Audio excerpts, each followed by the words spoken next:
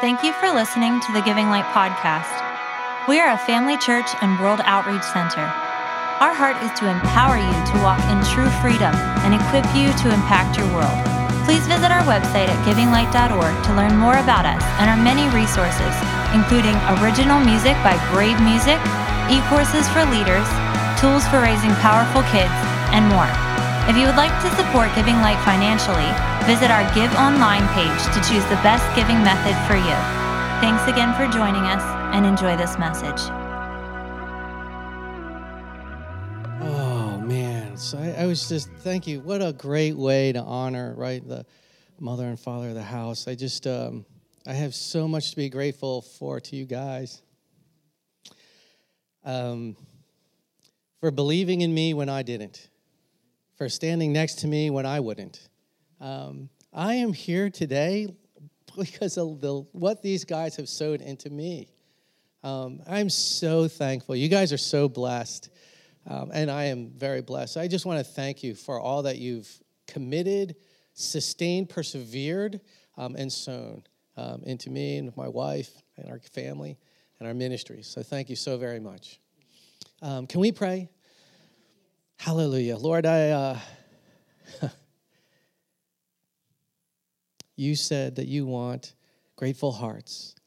Lord, we are just expressing our heart of gratitude to Steve and Melody for all that they've sown, all that they've committed, all that they've persevered through, for standing by us, for walking with us, for being unafraid and unashamed to stick with us through thick and thin. Lord, we just ask for a 100-fold blessing to be poured out upon them, Lord, for every gift and blessing that they've sown into those, not just here in this house, but in this region, actually, and in the world that they've touched. Father, thank you so much. We just thank them and bless them in the name of Jesus. Amen. Oh, boy. Didn't think we'd start that way. So welcome. My name is Kevin Ikeda. My wife and I live in a suburb of Washington, D.C., and we have known Steve and Melody since about 2006. And they licensed us or credentialed us with Christian International in 2013. So my wife and I are in the CI family. And in fact, in 2013, a lot happened. I was reflecting back then. Dr. Sharon Stone was here in this house and gave a word to us. And the word was that God was not interested in blessing a company. He wanted to bring forth a testimony of a transformed company. And I was on a reorganization committee, and we were reorganizing, and I thought, oh, here it is. And then that whole thing blew up, and none of that got implemented. I thought, Lord, what happened? Where's the fulfillment of the word? And then in 2016, I heard Dr. Ed Silvoso speak, and he spoke a word at Christian International's International Gathering of Apostles and Prophets in Florida, and he gave a word about transformation. And transformation means basically the 1 Samuel 8 transformation. 1 Samuel 8 is when the children of Israel decided, we want to like the world, we want a king. We want to be like the world. We want government, right? So transformation is when the restoration or transformation of the culture comes back to wanting God to be the leader. Amen. The leader of our government, of our businesses, of our schools.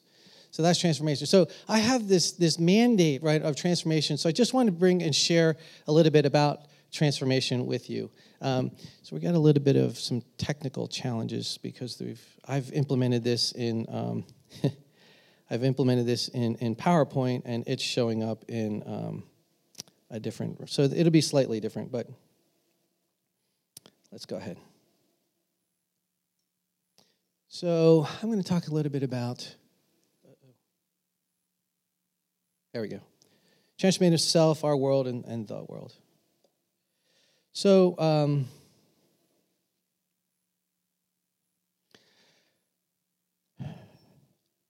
how many of you have struggled or felt like you've aimed low Have you ever had a time when, felt like maybe there's more?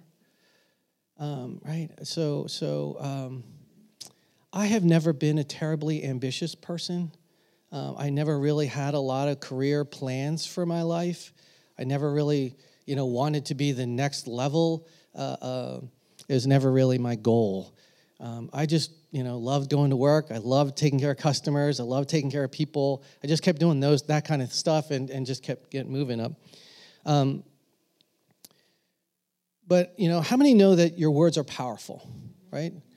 And that they will kill or give life, and the talkative person will reap the consequences. So what's the deal? So all of that is saying that words influence our future. So here's another scripture. Right, when you speak healing words, you offer others fruit from the tree of life, right? You speak life into them, right? But another thing that can happen is we could speak negative words, and this animation kind of didn't come out well, but I actually have a boot that crushes hope. But it didn't come out quite right, but it does actually fall over, and anyway. But the point is that words influence our souls. They influence our souls. So,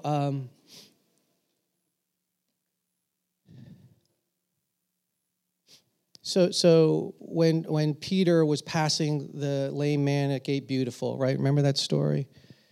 And he's begging and asking for money, and Peter says, silver and gold have I not, but what I have I give to you. In the name of Jesus, rise. Right? And the scriptures say the man stood, he leaped, and then he praised the Lord. So he stood, evidencing his physical healing, right?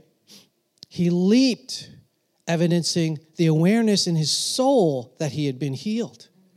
And then he praised the Lord, representing his awareness in his spirit that he had been healed. So God is interested in healing us, body, soul, and spirit, right? We tend to forget about the soul. In the Passion Translation, right, Dr. Brian Simmons in John chapter 9. So John chapter 9 is where Jesus heals the man blind by putting mud, right, on his eyes. Remember that? He says, in the day, the Jews of that day believed that being blind, especially born blind, that the man sinned, or someone in his lineage sinned. And so the response of the people was to spit at this guy, right? So can you imagine someone who's blind has a very acute sense of hearing, right? And so what does he hear every day? He hears the hoiking and the spitting of people going by. And the sound of spitting in his soul becomes the sound of rejection and shame. Wow. So Jesus, what does Jesus do? Comes up to this man, and Jesus spits, makes clay, puts it on his eyes, says, go wash in the pool of Siloam, comes back and he's healed. What does Jesus do? Jesus is not just interested in his body being healed, but he specifically spit to make the clay so that the sound of spitting now was no longer the sound of rejection and shame, but the sound of spitting was the sound of his healing. Yes, that's really good. Jesus wants our souls healed. Yes. And the enemy is that the soul is the center of his place of torment, his target of torment. The soul is the center of the enemy's target for torment.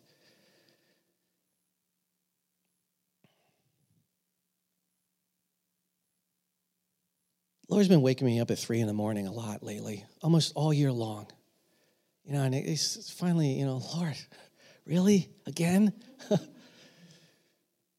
One morning, he woke me up, and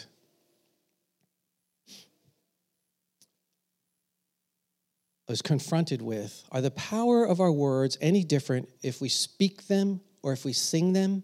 Any difference? Still our words, right?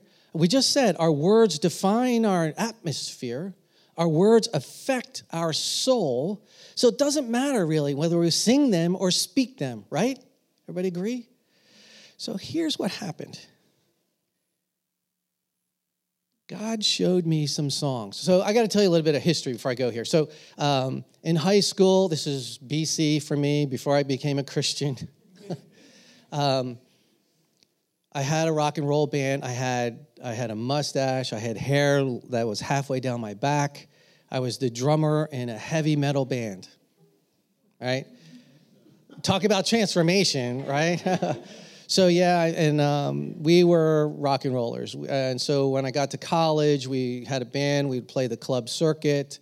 And the last song every night, we would close with a song by AC/DC called Highway to Hell.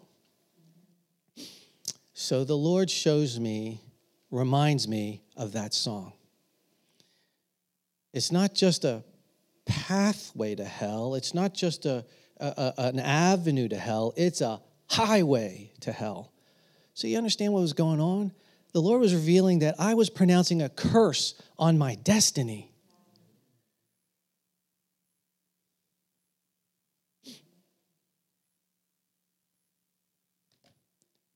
One of my favorite bands at the time was Van Halen. The first song on the first album that Van Halen produced and released to the world was called Running with the Devil. So, okay, I get it, Lord. I repented for singing those words. I renounced the power of those words, and I broke the curse of those words over my life, right? So I felt some freedom in my soul.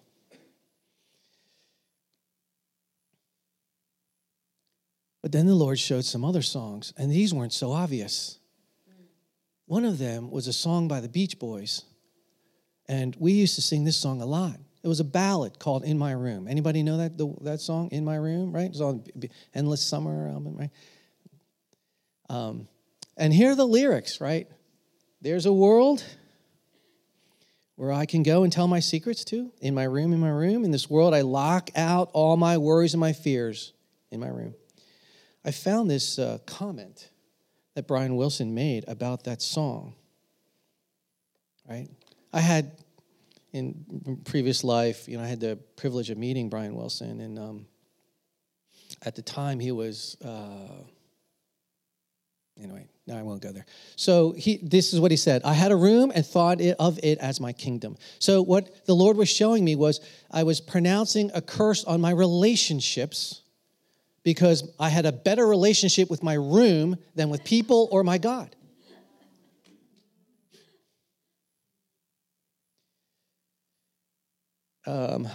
This was one of the favorite songs that we did in my rock and roll band.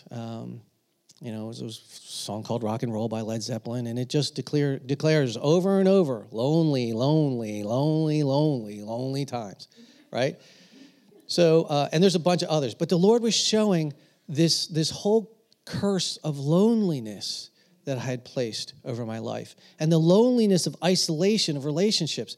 So, I started to reflect back and wondered why I struggled so in relationships. Why was it so difficult, right, to have and sustain relationships? Why did I not think of them as a priority? Yet I'm a high merchant, right, in CVI. Actually, I'm highest merchant.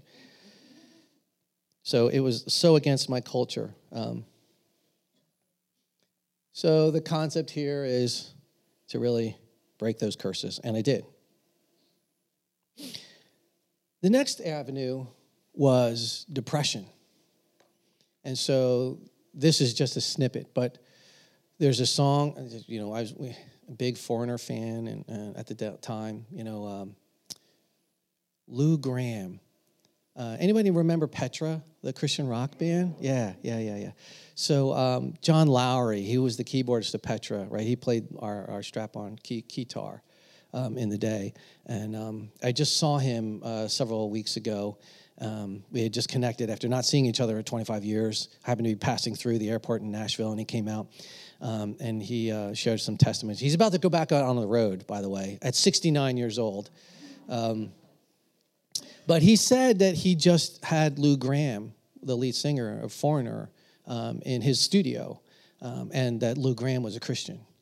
So, right, talk about transformation, right?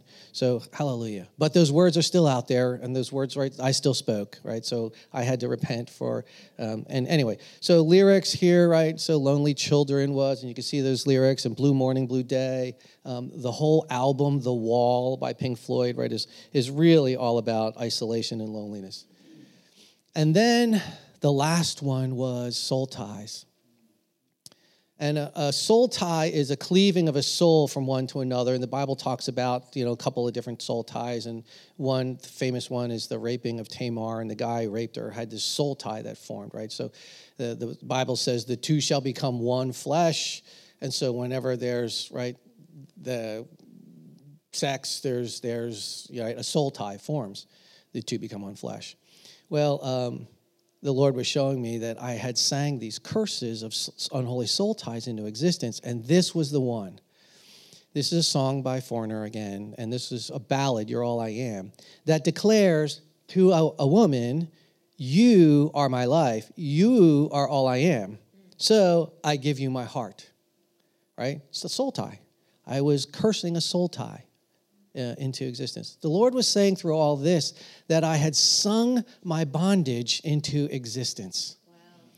And so he wanted me to go through this process of breaking all the power of all those words that I spoke, right? Thank you that the heart of Jesus is to restore and redeem.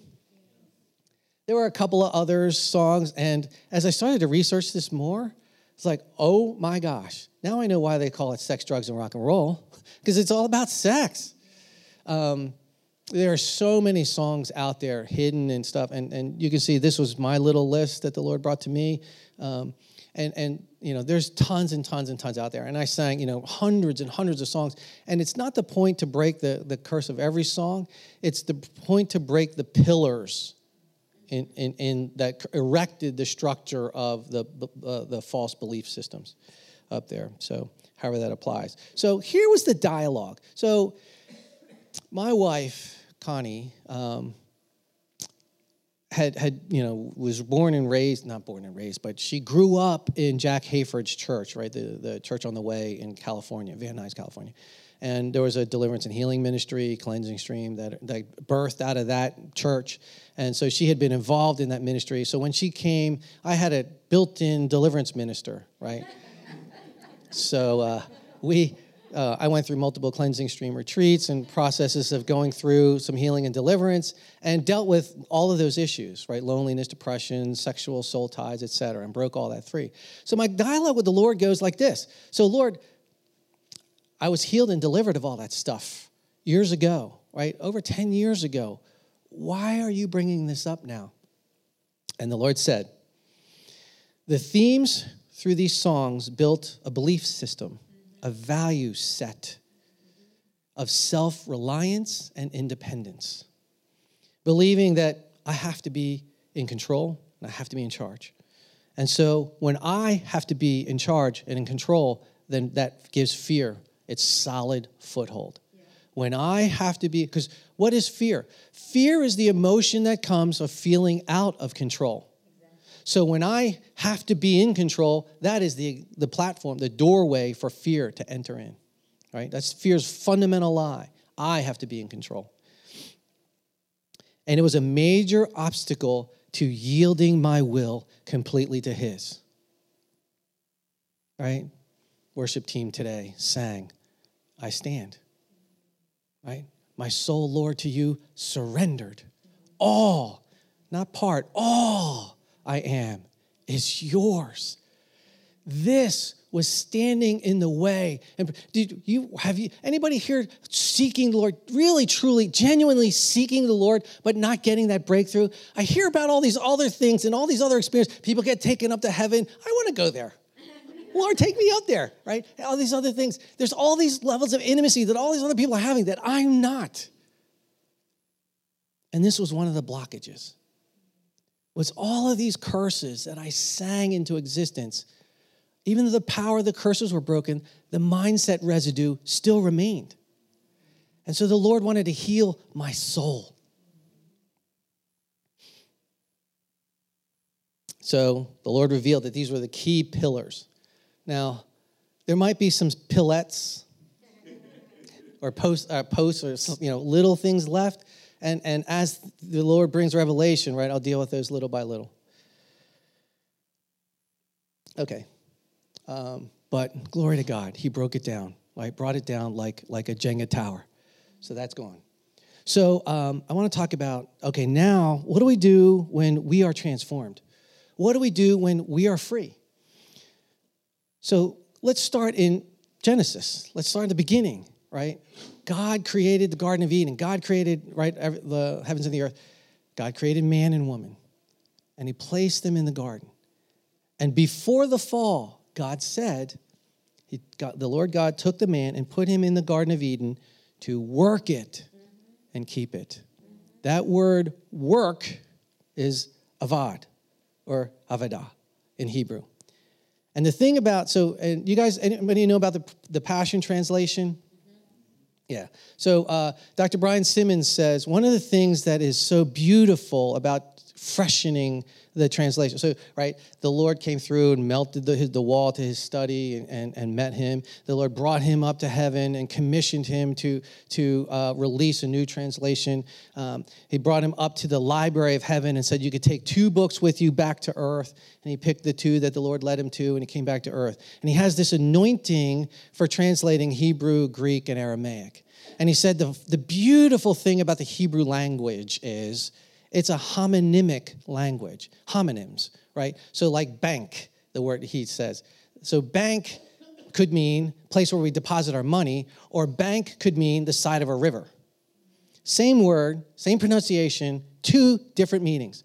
And in Hebrew, he said, God knows both meanings and wants both meanings.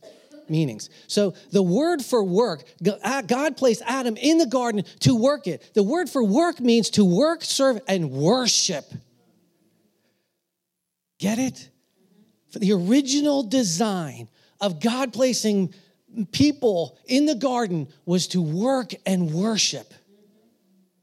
So as you see, our job during the day, whether that's we go to work officially for a paycheck or whether we're staying home or going shopping, our job, our function, our work is our worship. It is so important to understand that every time we step into the doorway of the place where we're going, whether that's, Walmart or the food store, or whether it's, our place of work, our school, it's our opportunity to worship God in the way we work, right? So God placed Adam and Eve in the garden, commissioned him to be ministers of it, just like he's commissioning us today to be ministers in our workplaces. Ed Silvoso says, worship in the marketplace has to do with us both being in his presence and realizing that he is in our presence, right in the midst of our daily activities. Right there. We're with him, but he's with us. And the reminder that the marketplace is really anywhere outside the church, right? So whether that's your actual job, school, home, shopping, right? Okay. So in John 4, Jesus said, from here on, worshiping the Father will not be a matter of the right place, but with the right heart. For God is a spirit, and he longs to have sincere worshipers who worship and adore him in the realm of the spirit and in truth. It's not a matter of the right place. Worship doesn't only happen right here in this sanctuary. This is not the only place for worship to be, because it's not about place. It's about heart. Who's in our heart? And we take him every time and everywhere we go. Every time we cross the threshold into that workplace, we're taking him with us. And last time I checked, reading the end of the story, he wins. He defeated sin and death. He defeated sin and death. Conquered it, killed it, destroyed it, done, kaput. We now take him, victorious Jesus, with us into our workplaces. That's where transformation begins. right? So the Lord did a transformation in my heart, and now I could take even a greater level of transformation into the workplace. So we got to look at turning our workplaces into a place of worship. So here is a beautiful scripture about worship, and it's a little convoluted. Beloved friends, what should be our proper response to God's marvelous mercies? I encourage you to surrender yourselves to God, to be as sacred living sacrifices, and live in holiness, experience all that delights his heart. For this becomes your genuine expression of worship. Let's see if this works.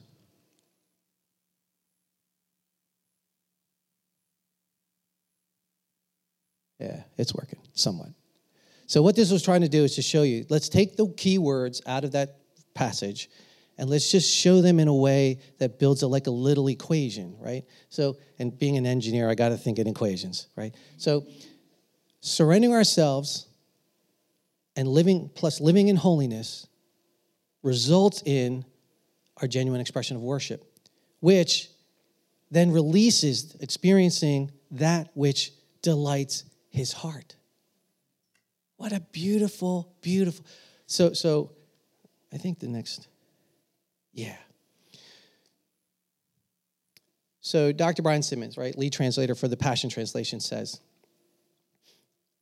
the significance of the Song of Songs in the Bible, or the Song of Solomon, is there are three symbolic interpretations, right? The first and most common is that it's how Christian sexuality is to be walked out, right? So in the story, right, the king is the man in the relationship, and the bride, the Shulamite, is the bride in the relationship, and so that's one interpretation. A second interpretation is the king in the story is God, and the bride in the story is the nation of Israel, right? But Dr. Brian Simmons says his interpretation of the symbolism in that scripture is the king is Jesus and the Shulamite is his bride, the church. So now when you read when the king says, you're actually hearing the words of Jesus speaking about his bride. And when you see the Shulamite speaking, you actually hear the church's response to what Jesus is saying about the bride. So let me show you this. This is from the Song of Songs from the Passion Translation in chapter 4. This is Jesus talking. This is the king talking to the Shulamite. For you, my bride, Jesus talking, and reach into my heart. With one flash of your eyes, I am undone by your love. Can you imagine Jesus is undone by your love? My beloved, my equal, my bride, you leave me breathless. The verse goes on. And remember, this is Jesus talking. Jesus is saying, I am overcome by merely a glance from your worshiping eyes, for you have stolen my heart. The importance of worship is look what it does to Jesus. It melts his heart. There's another past script verse in there that says that we actually ravish his heart, right? It's where the Jesus Culture song comes from.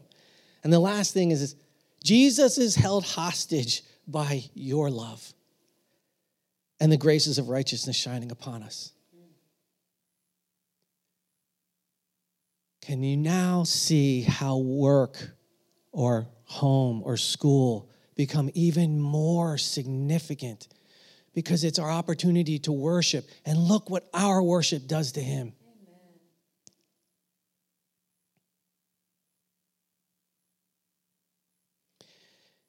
If we realize that labor is worship, praise will permeate our cities, and the presence and the power of God will flow on the streets, because God dwells among the praises of his people. It's not about bringing the people into the kingdom. It's about taking the kingdom to the people. When work equals worship, when we realize that our school, our home, our work is our altar, our place of worship, then God's presence grows Monday to Friday, as well as just Sunday.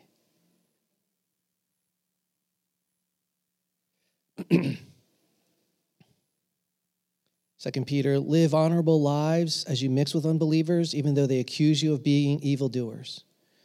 For they will see your beautiful works and have a reason to glorify God in the day he visits us. Unbelievers usually won't come to the church, so where else will they see the miraculous works of God? Yep, we need to manifest them in the marketplace.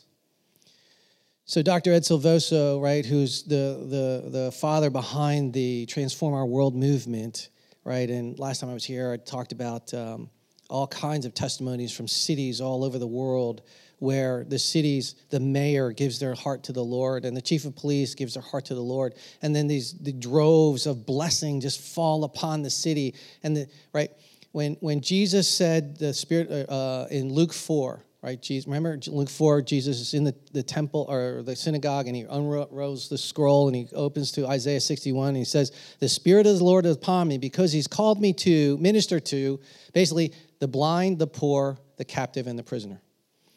And the revelation that the Lord gave to Ed Silvoso was, those are 4 forms of poverty.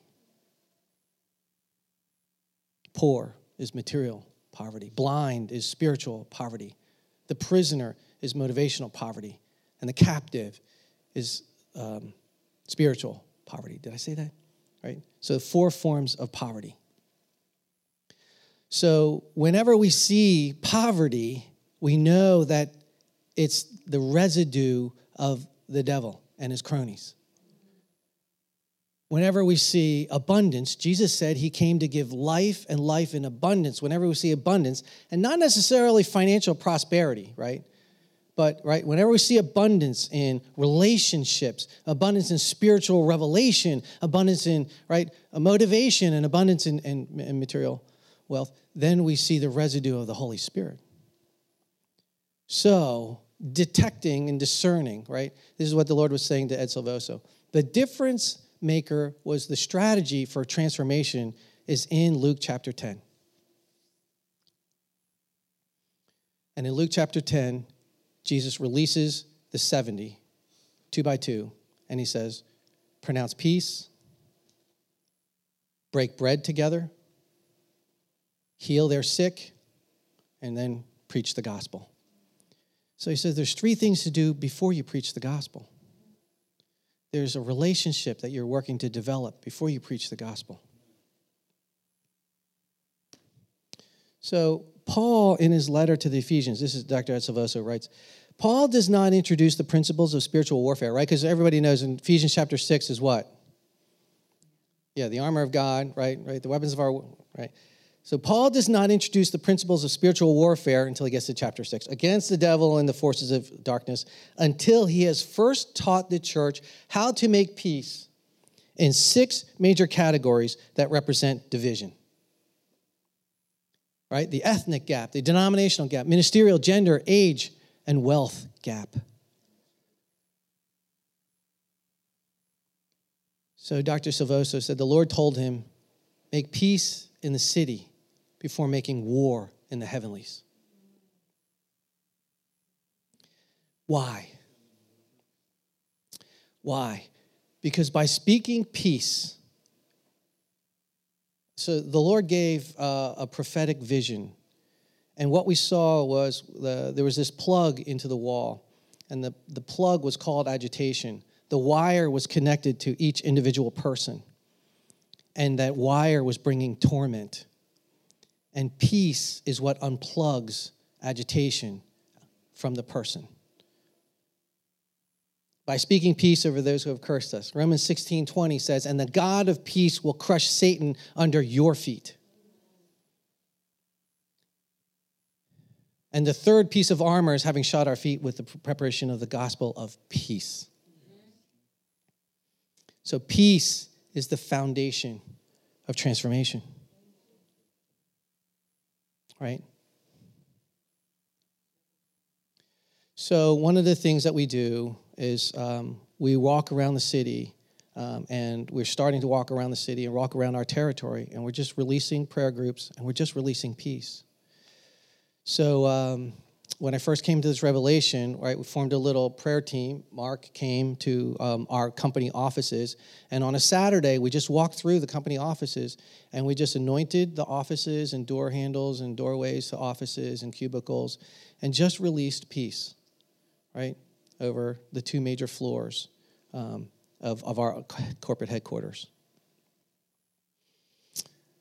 At church, we are releasing peace by just walking the city, right? Walking around schools, walking around police stations. We are releasing and walking through residences, walking through our mall, which is where our church meets in a movie theater in a local mall.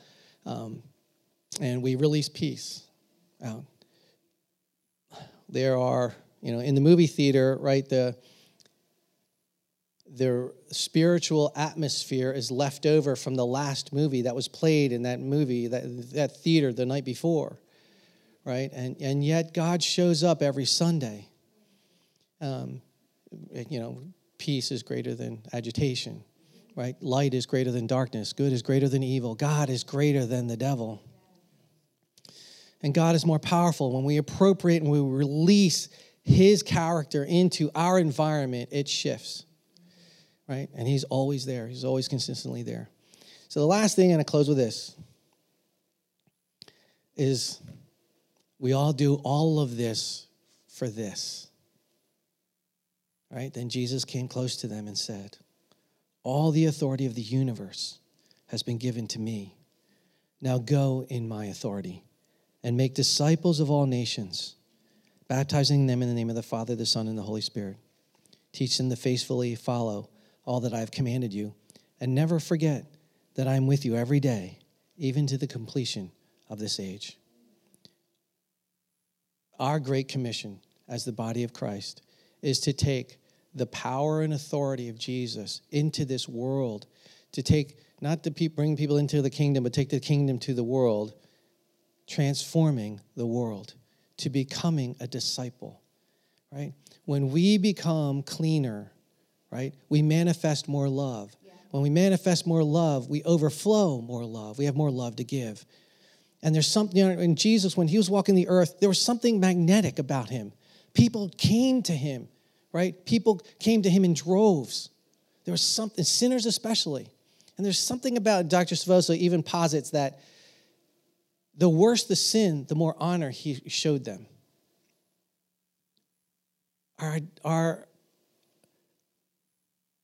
The thing about denominations, right, is we gather when we agree and we divide when we disagree. But the Lord is calling us to shift into an age of family. Amen. That we gather whether we agree or disagree. That we learn how to persist in connection despite differences. That it's not all about thinking the same. It's all about loving more.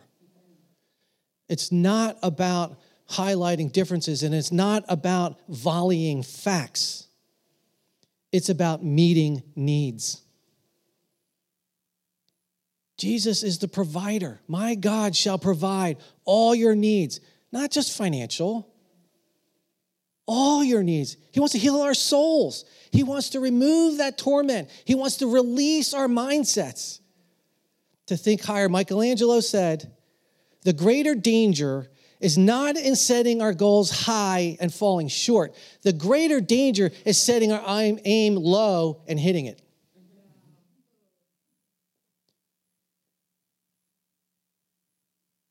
If our plans for our life are achievable in our mind, we're aiming too low. Yeah, there you go. God wants to change the world, literally. Yeah. We change the world by starting with changing ourselves, then our families, then our sphere of influence, whether that's our extended family or whether that's our workplace or whether that's our school class. And then we transform our businesses, government, and schools in our city, and that transforms our city. And we get enough cities transformed, that transforms our nation. In the end, it's not sheep and goat people, it's sheep and goat nations. Our job is not complete when we've got somebody saved. Our job has only just begun. We have a discipling to do from there. And look, I've been a Christian for however long. It was probably 20 years being a Christian that the Lord revealed to me these curses that I sang. There's always room to get cleaner. So seek it out. So let's pray. Lord, I thank you for your victory, your power, your authority to release transformation into our world. Thank you, Lord, for your heart, that you didn't want us to be alone, that you will be with us always, even to the end of the age. So, Lord, I release your peace, your shalom over this house, over this region, that every place of agitation, every place of stress, every place of fear, every place of pressure, peer pressure, anxiety, worry, torment, depression, loneliness be broken and crushed under our feet by your peace, because we decree and declare that you are the God of peace. And Lord, I pray for a shodding of our feet with the gospel of peace. And may transformation begin today. In Jesus' name, amen. Thank you, guys. Bless you.